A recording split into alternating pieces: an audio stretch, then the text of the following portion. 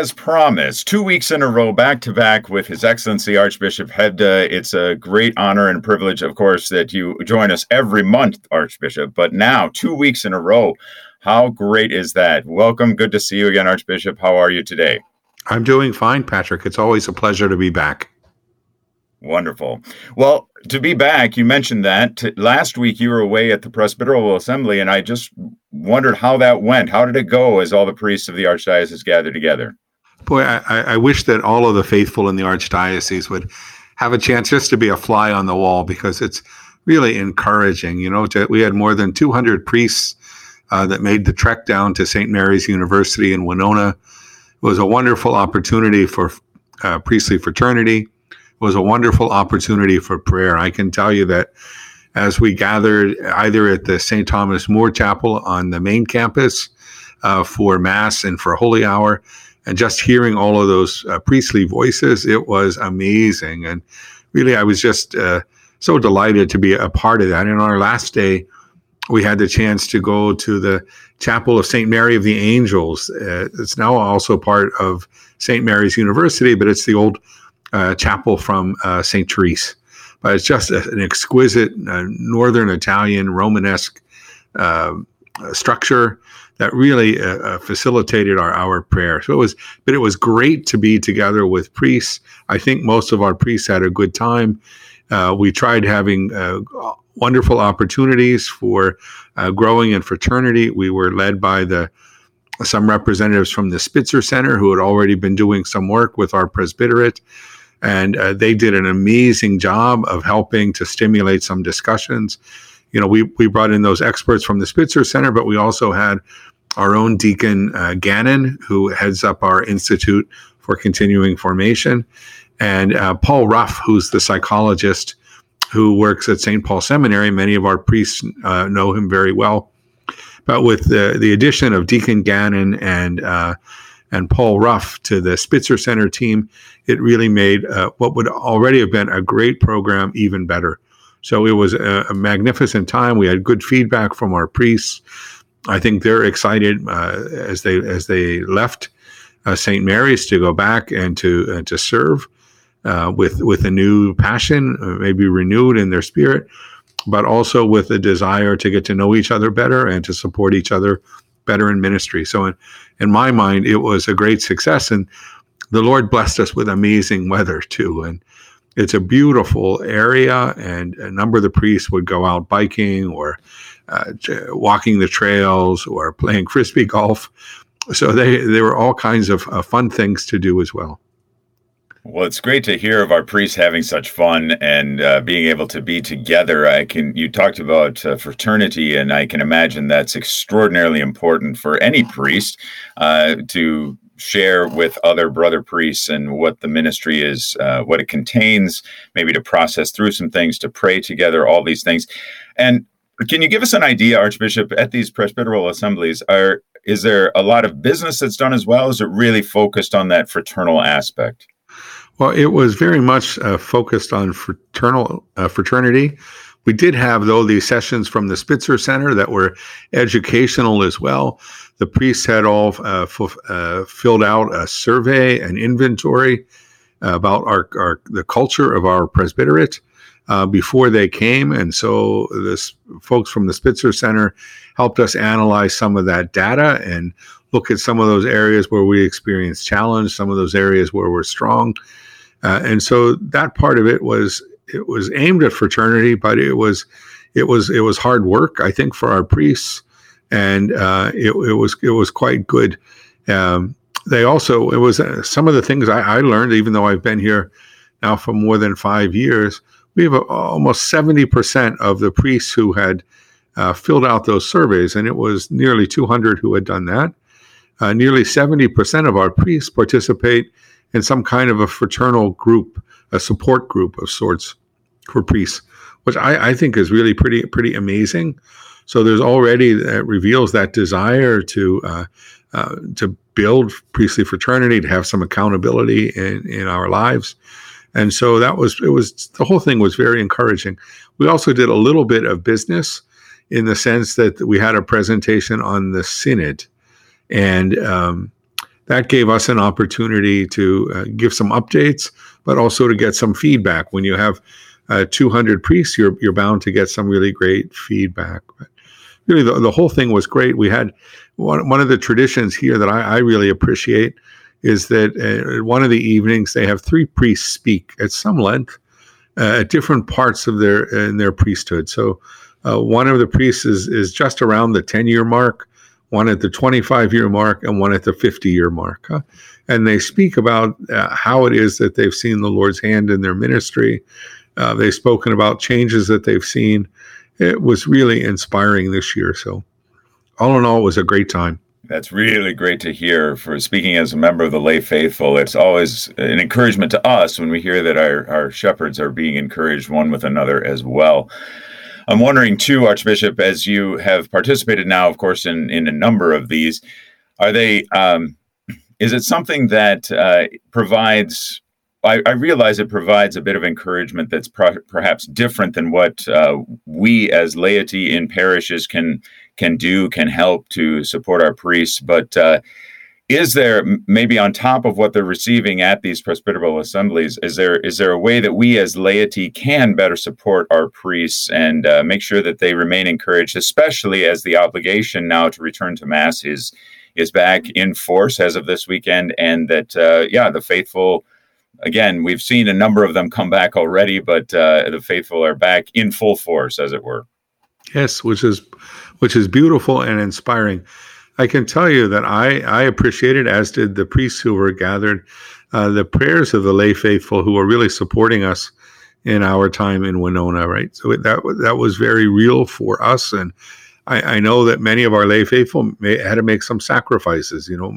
Many of our parishes had to cancel daily Mass, for example, for those days. And so for those people who are daily Mass goers, they were offering that sacrifice for their priests and for all of the priests.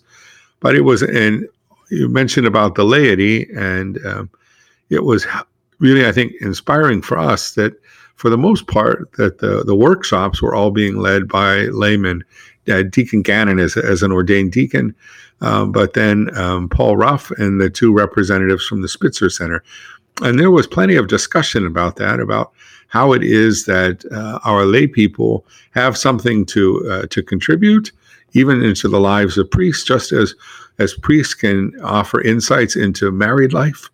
That we have committed laymen, lay people, who are able also to assist with things that they've learned in other parts of their lives in helping our priests to lead more integrated lives. And a good part of the discussion in the course of those days, you wouldn't be surprised, was about some of the burdens of administration that priests feel.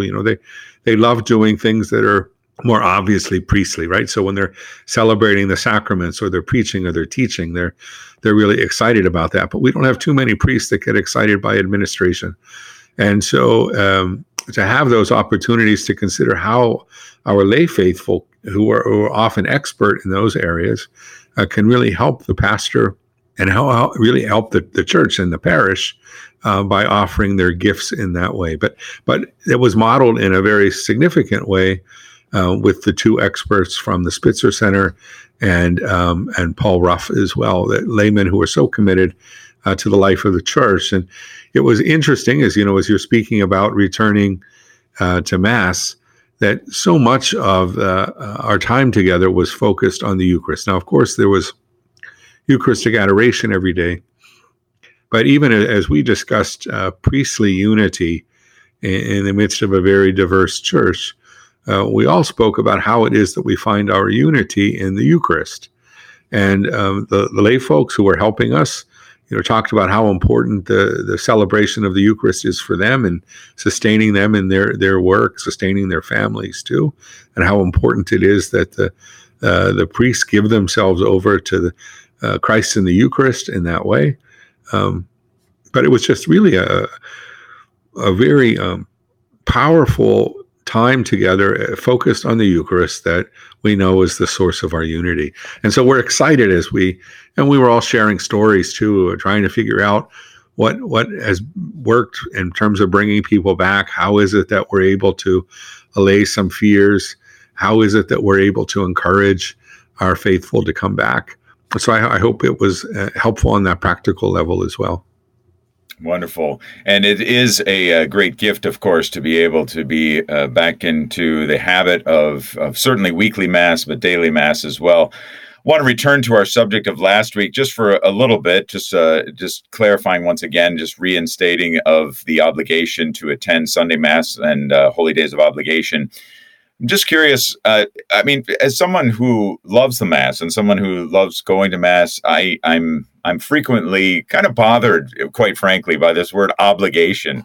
Yes. It seems a little, it imposes a certain sense about attending Mass, whereas it should be more of a celebration.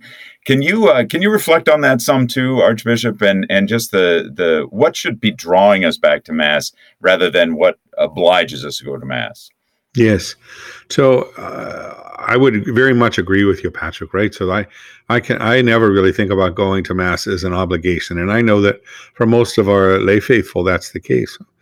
But it was interesting that when the dispensation was in effect, that many of our lay people thought that it showed a disrespect for the Eucharist, that somehow or another it's the obligation that really clarifies for Catholics that this is the most important thing that we do, and that with even though they were coming to Mass, but they thought that it would be important for us to restore the obligation, just to remind everyone that this is so crucial for us as a church that's sacramental. And we all know that we're created in the image of the Trinity, Father, Son, and Holy Spirit. So we're created already with something within us that desires communion, that desires community. And that's something that's so difficult to maintain, not impossible, but difficult when we're not coming together for the celebration of the Eucharist, at least on Sundays or on the Vigil. And so I think that sense of obligation, we never want to reduce it to a mere legal obligation or have people feel that this is a burden on them. We always want them to feel, as you do, that this is something that we celebrate, but the obligation does remind us that this is absolutely essential and part of how we identify ourselves as Catholics is by our commitment. And I think that's probably the better way to look at it, our commitment to be part of that Eucharistic community. And when we look to see where in our own lives we've been sustained, so often we see how it's the Eucharist that does that. And indeed, the community that is the church gathered around the altar of the Eucharist. And so for us as Catholics, we just feel drawn, I think, to that experience. And the fact, Patrick, that so many people had been already returning to Mass before there was any obligation, I think reflects that very deeply. Absolutely. And it has been such a blessing to have that opportunity to return to Mass, given that all the guidelines are followed and everything. But as we're seeing a loosening of those guidelines, what a blessing it is to be able to come back on Sundays on each day of the week and to celebrate the Eucharist with our brothers and sisters, and to receive that, as you put it so well, Archbishop, that source of unity. And I pray that this might be a good transition, or might strengthen the unity of our local church as well. We couldn't do it without you, Archbishop, of course, and we're so grateful for your ministry. And believe it or not, we have reached the end of our time again. So, as always, I would love for you to give us your blessing, if you would, please. Thank you, Patrick. And may the blessing of Almighty God, the Father, the Son, and the Holy Spirit descend upon you and remain with you always. Amen. Amen. Thank you, Archbishop. Always good to speak with you. God bless you. Thank you, Patrick. And it's always good to hear from him and Bishop Cousins. My thanks to our producer, Cammie, who's been arranging those for each and every month. Right, we're going to head into our first break. When we come back, how has the pandemic changed our school children? And what can we do to help with a smooth transition back to in-person learning? Dr. Julene Nolan is with us right after this.